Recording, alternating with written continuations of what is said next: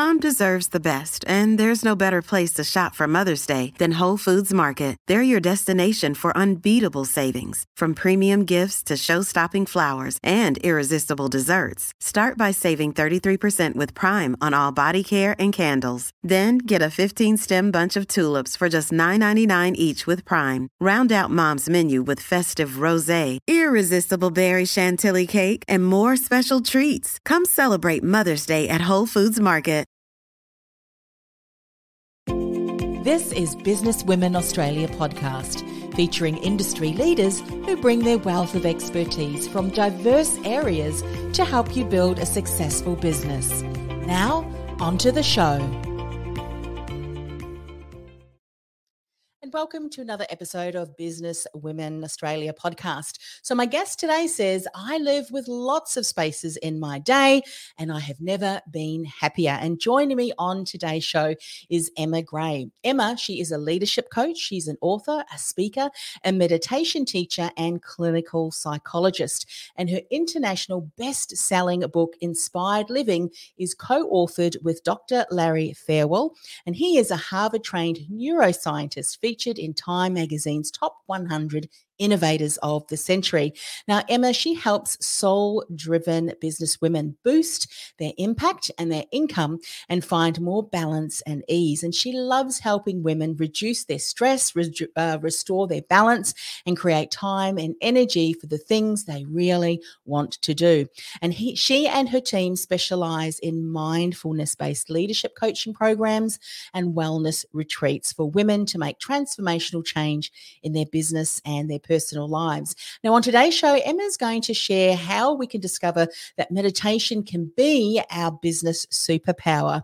We'll also discover how radical self-care, it is an essential foundation for building a business that you love and having more time and energy for the things that you love to do, as well as to discover how we can follow our soul-driven purpose, and that will make us far more invincible. So welcome to the show, Emma. Thank you so much, Anne-Marie. I'm really excited to be here. Great to see you. Oh, yes, absolutely. As I said before we went live, we've already had a lot of conversation and discussion and comments on this topic, something that we can really see is resonating with people. And now so much more, I think, after the last 3 years of what many of us have gone through and so forth. And so glad to have you feature your expertise on the show. Before we dive into the topics, the quote that we started with is something that you say, I live with lots of spaces in my day and you've never been happier. Share a little bit more about that, Emma. So at one point in my journey, Anne-Marie, I burnt out. I was working too hard. I was a self-sacrificing people pleaser. I was doing everything for everyone else, trying to balance family and working and all of the other hats that we wear as women. And it just became too much for me. And I got really depleted and really run down and really unwell. My whole life fell apart. But since then, I guess, while that was an awful thing, also it was one of the greatest gifts that I've experienced, because it really gave me great clarity on the things that are really helpful for me and replenishing for me, but also the things that deplete me. And so I figured out that rather than putting all my time and energy into things that just make me feel worse and worse and worse and worse, really that it's important for me to only say yes to the things that are in my highest best interest and that are going to energize me, because I know that then I'm going to have much more energy and time and attention for the people around me, for the things around me that are really important. So I've learned that taking spaces in my day, giving myself time out to replenish, then I come back with much more energy, much more presence, much more focus, and I'm much more effective in what I do. So, it may be something that we could all learn from, for sure. And if you think back to when you started to recognize how important this was, or I would imagine it was, you got to a stage where you thought, look, something has to change, because if I continue that saying, if I continue to do the same things, it's not serving me and it's certainly not serving those around me. When you recognized that and started to make those changes, how long was that journey? I mean, the journey never finishes, does it? But I just wonder if you'd share that, because sometimes we often can give up quite easily when we're starting to make those changes, the important ones that we want to stick with. Yeah, it's a really good question, Anne-Marie. It was quite a few years ago now when my babies were little and I was up all through the night and sleep deprived. So while that's a beautiful question, I actually can't remember the answer. I was so sleep deprived at the time, but it didn't happen overnight. So not to set expectations for the listeners that you meditate, for a week and then suddenly your life turns around. It's a slow, gradual progression.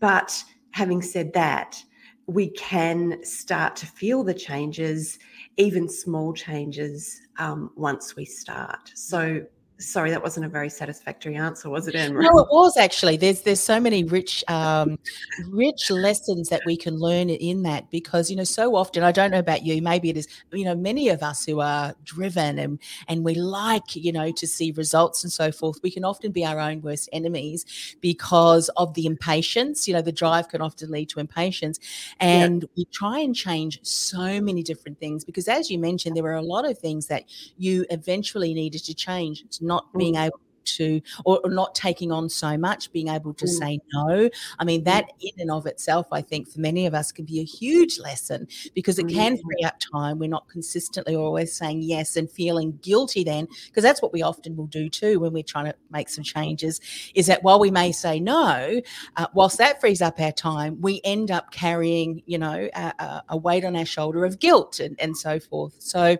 even the smallest of changes can make a huge difference. And we can untap that a little bit more in the second point about radical self-care being really essential. But let's talk about meditation. What were some of the things that you started to do and seeing that this now plays a very important role in your life and obviously in your business? Yeah. So I started meditating just 5 minutes or so each day. It wasn't a long time because, I had young children and I was busy and didn't have a lot of time. But I really started to notice actually a difference when I did it. And I can remember the first time that I went into a deep meditation and my body relaxed actually deeply, probably for the first time ever. It was like my whole body went,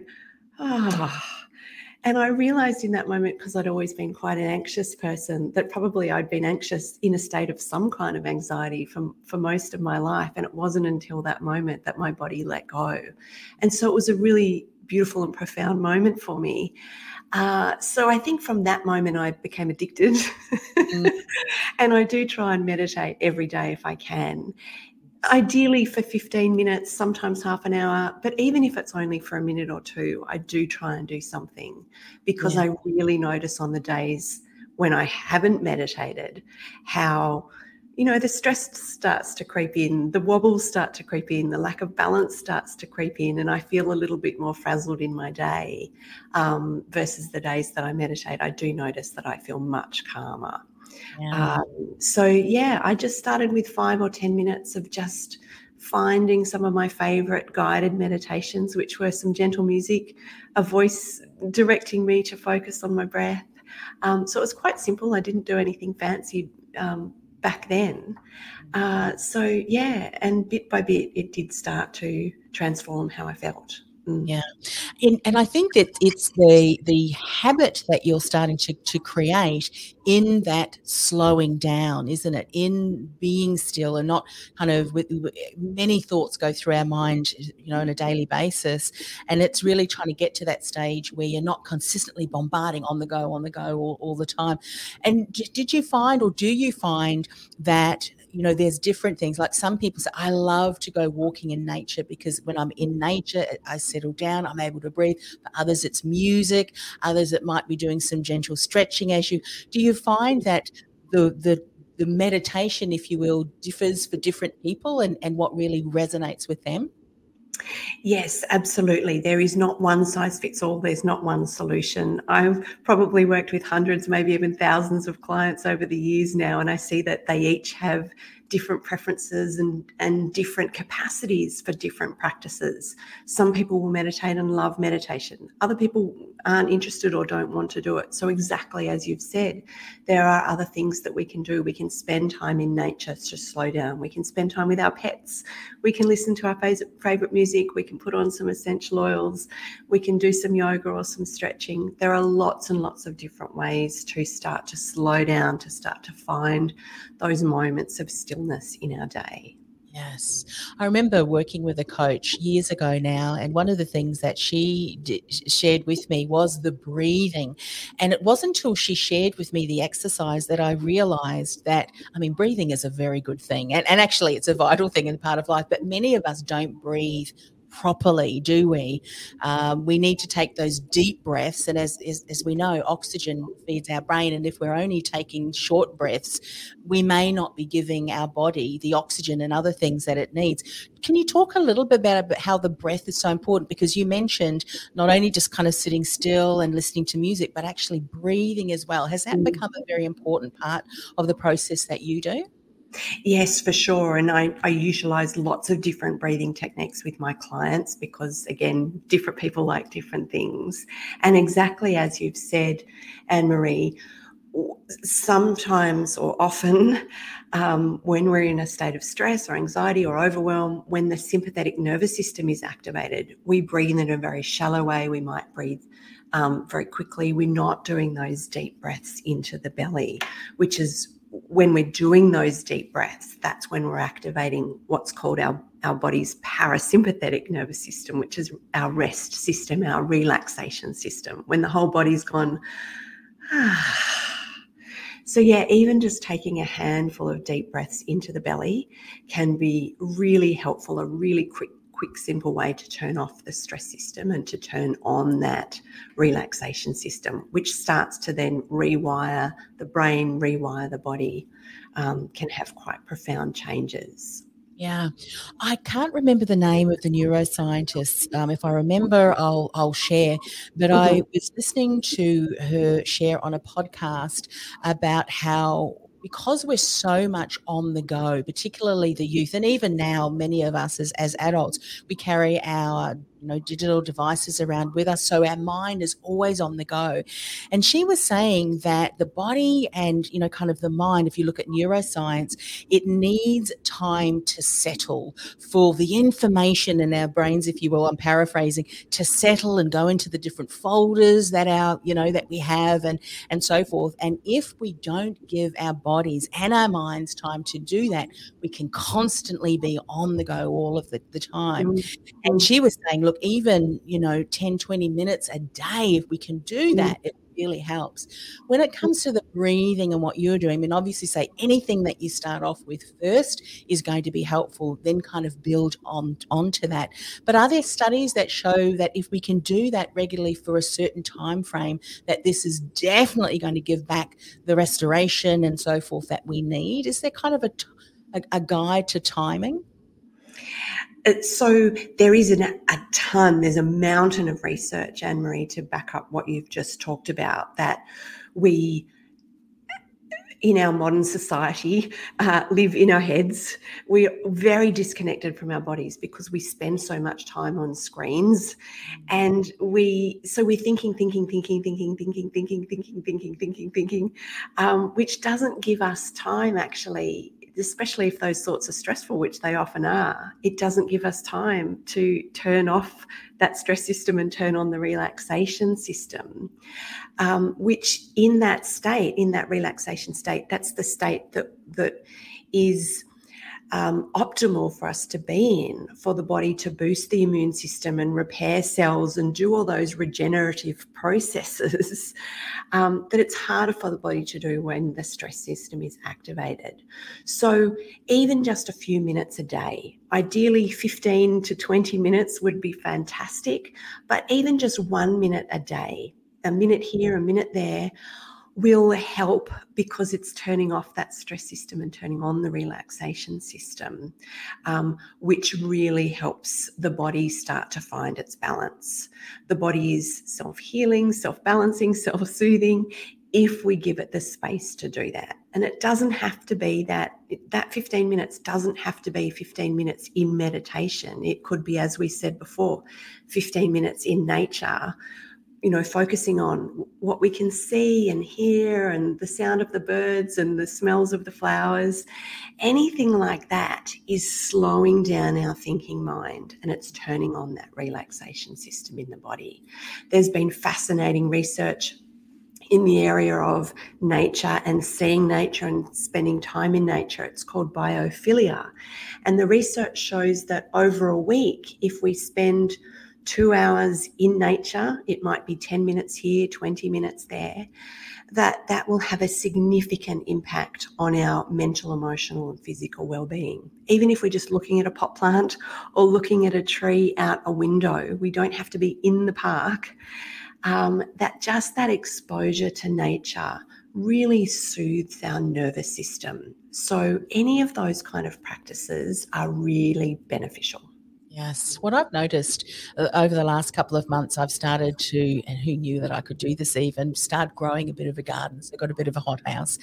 There is nothing more relaxing that I find than I go out just with a colander, cutting leaves for, of some lettuce, or even seeing seedlings grow.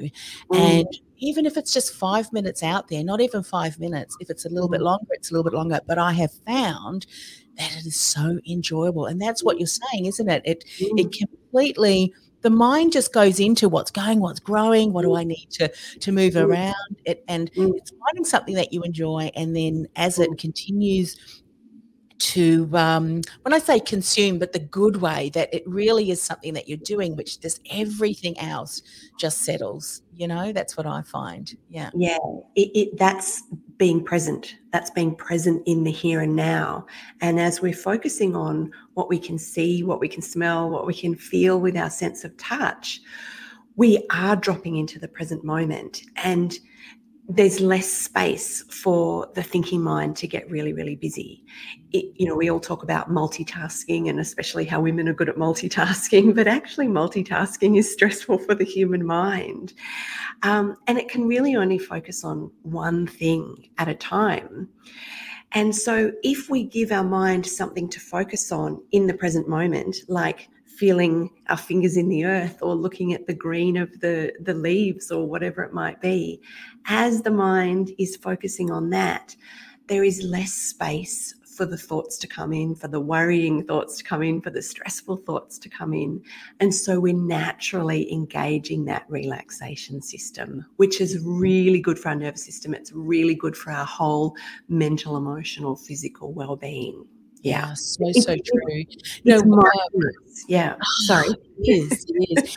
And equally important too, I would imagine, Emma, is to start to recognise when we're thinking about self-care, what environments am I putting myself in that is inhibiting that, or what am I continuing to listen to?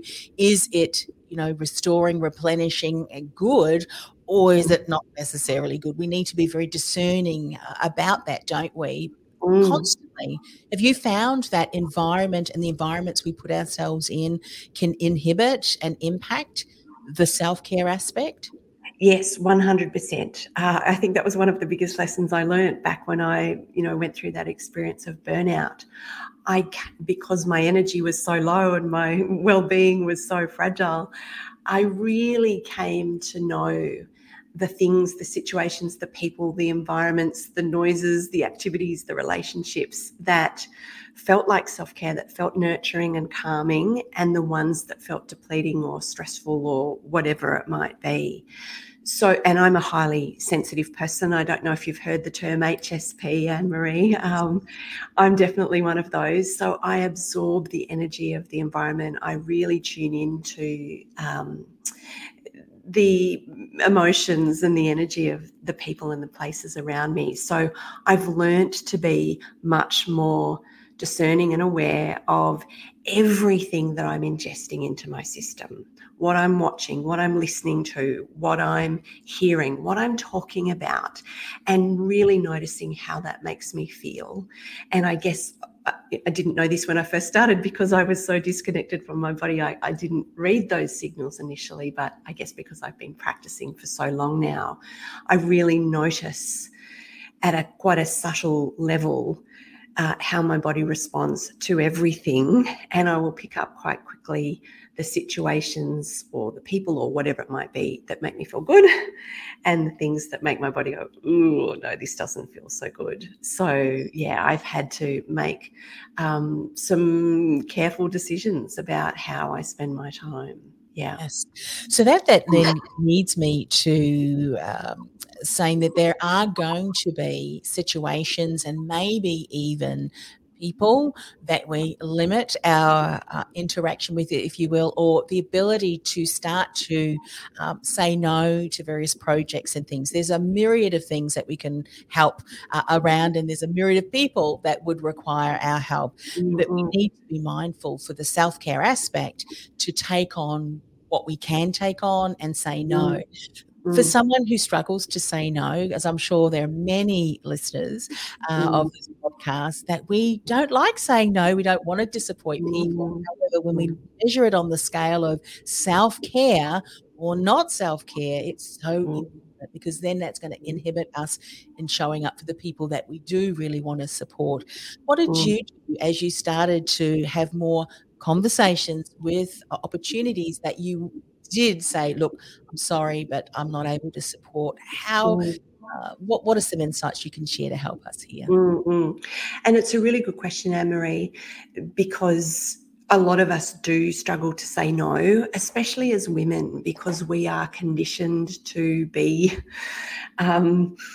the yes person, to be the good partner and the good parent and the good child and the good employee, the good boss, the good, all of these hats that we wear. And if we say no, we might get negative responses from people around us, which, as you said at the beginning of our discussion today, sometimes that can raise feelings of guilt or anxiety. So we're conditioned to say yes. So to start to set those boundaries and say no can be really uncomfortable at first. And certainly I found that. I said to you that I was a self-sacrificing people pleaser. I found it very, very difficult to say no initially. Because I was in the place that I was in of that burnout, it got to the point where I didn't have a choice, really, that I had to, in order to be there for my young children, to have the energy to look after them, I had to start saying no to some things that weren't good for me. So I guess I just did it. In psychology, we call it exposure therapy. It's exposing ourselves to the things that might be uncomfortable, but to do it in small, manageable ways. So don't say no to the biggest, scariest, most challenging, most difficult thing first. Maybe start with the little things, with the relationships that are less important, with the issues that are less important. So, if someone asks us out for a coffee, maybe we might say, look, I don't have the space to do that this week, or this, doesn't work for me this week. I'd love to do it, but can we do it later, or whatever it might be. So starting to say no to the little things, and that starts to give us confidence to then, as we start to build those boundaries and notice that actually, while there might be some short-term anxiety or guilt, in the longer term, we start to feel much better. Our vitality returns, our confidence starts to build. It becomes easier and easier to say no. So then we can build up our no muscle. We can build our boundary muscle to start to say no to some of those bigger things.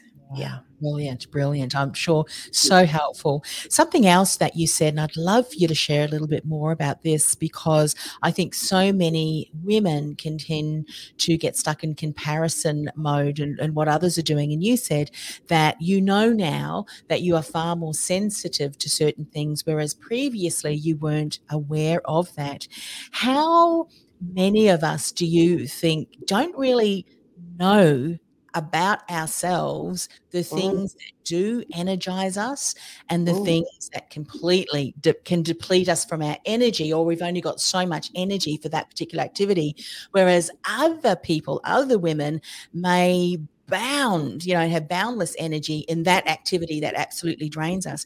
Do you believe the self-awareness that you gained about yourself, Emma, gave you what you needed, the strength to be able to say, you know what, I'm not going to be able to do this, because you knew you were looking after yourself, you were protecting yourself, as you said, you put boundaries around you. How many of us do you think that self-awareness and understanding of what does replenish us and restore us and what does drain us, that we need to have more understanding of what that is for us, and that we don't really? Does that make sense? Yeah. I think sadly not too many of us have that self-awareness, Anne-Marie, and not because we're limited and not because there's a flaw in us as individuals, but more what I was saying before about our conditioning, our cultural and societal conditioning, that we're conditioned to look to others, to help others, to be there for others. And so we are trained to disconnect from our own self-awareness. And because we spend so much time on screens, we're disconnected from our own bodies. So sadly, I think probably not very many of us have a sense of self-awareness. I know I certainly didn't. I can remember the first time I started working with someone and they said, "What are you feeling in your body?" And I said, "I don't know, nothing. I don't know what you're talking about." Can you maybe change that question so I can understand it? Yeah.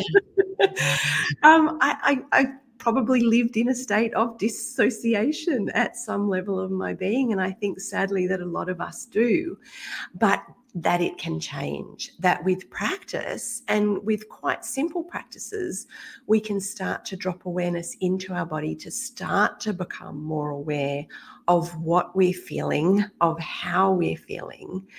I have a simple self-check-in process that I invite my clients to do, which has 2 questions. The first question is, how am I feeling? And that might be, as you just pause, and I invite the listeners to do that now, to pause, bring awareness into your body and just notice right now, how is my body feeling? Maybe it's tired, maybe it's hungry, maybe it's thirsty, maybe it's restless, maybe there are some emotions floating around, sensations in the body. When you first ask yourself that question, you might not notice anything, and that's okay. That's where I was when I started.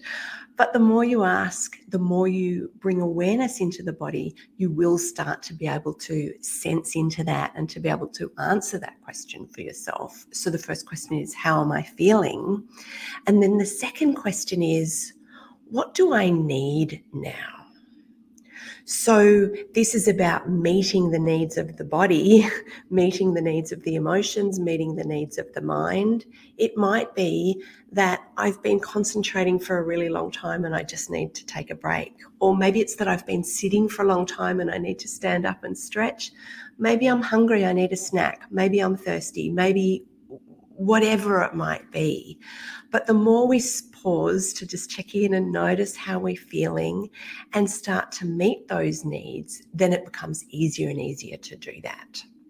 It's got to the point now where I guess I do it so automatically that when I'm in a situation or have been doing something for too long and I need to take a break, for example, I'll start to feel a knot in the pit of my belly, like it'll feel like a little bit of an irritability in my body. So I immediately stop now and I go and take a break or do whatever it is that I need to do. The great thing about that is, I guess, that I now know how to look after myself and take the breaks that I need. And so I don't force myself to do stuff that isn't good for me. The bad thing about that is I now can't force myself to do stuff that isn't good for me. So I don't know if it's a good or a bad thing, Anne-Marie.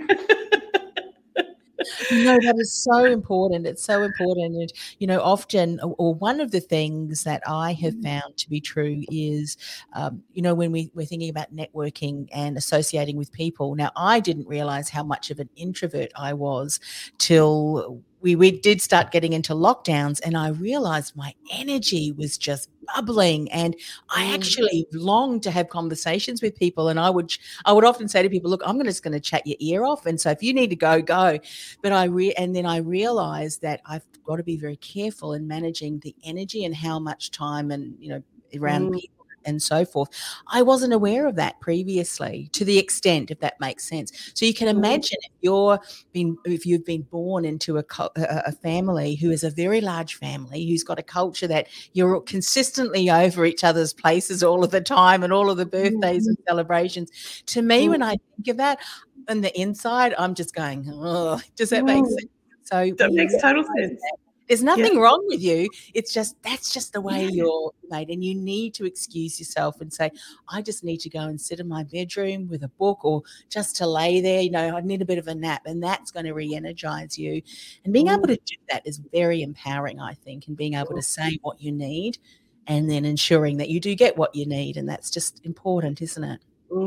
Yeah, that's beautiful, Anne-Marie. I'm really glad that you've discovered that for yourself. Yeah, because introverts and sensitive people are usually or often more energized by time alone, whereas extroverts are energized by time with people. So it can be really helpful to know that. And one isn't better than the other. One isn't right or wrong. It's just, this is how I'm hardwired and this is what I need.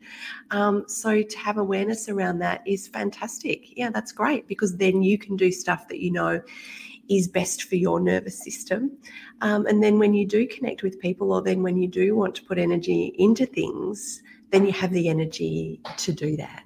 Yeah. So important. So hopefully by sharing that, it gives others permission to be able to go through and say, well, what energizes me? What drains me? And you said so beautifully, start to notice, start to be a little bit more aware on the situations, circumstances and so forth, and how you're feeling. I love those 2 questions that you shared with us today. And I know that we have only, Emma, scratched the surface. This is a lifelong not thing, but I can't think of the right word, but really it's a principle that should really be very much part of our day-to-day lives. There's all sorts of things that happen to us, and we want to make sure that we've created enough in us, if you will, or the ability to be able to cope better with things, because we've always got a bit of a reserve there.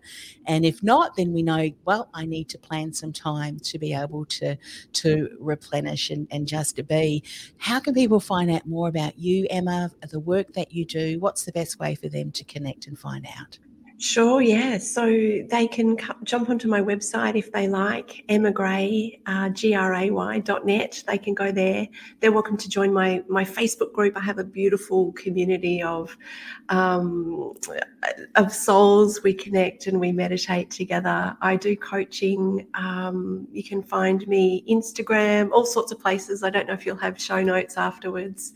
So yeah, connecting through my website or the social media and Fantastic. Well, thank you so much for coming on the show. And of course, this is with Business Women Australia podcast, and you are part of Business Women Australia. So if people want to find out more as well, you're part of that membership. And I believe you are also based in Sydney. So if people want to connect, I'm sure that there are some wonderful gatherings through BWA that they may have an opportunity to connect with you too. So thank you so much again for taking time out of your day to share this such valuable insights. It's so important about self-care and ensuring that we take care of ourselves, because as we know, as women, we often wear a lot of different hats, don't we? And we want to make sure that we are the best that we possibly can be, so that we can then be the best for those that we care about, so that we can support them in the best possible way too. And it starts with ourselves. Very, very important. Thank you, Emma. Thank you, Anne-Marie. I've really enjoyed our discussion today. You've been listening to Business Women Australia podcast. Want to become part of a dynamic collective of women who are passionate about business success and personal growth? Go to businesswomenaustralia.com.au/membership to apply. That's businesswomenaustralia.com.au/membership.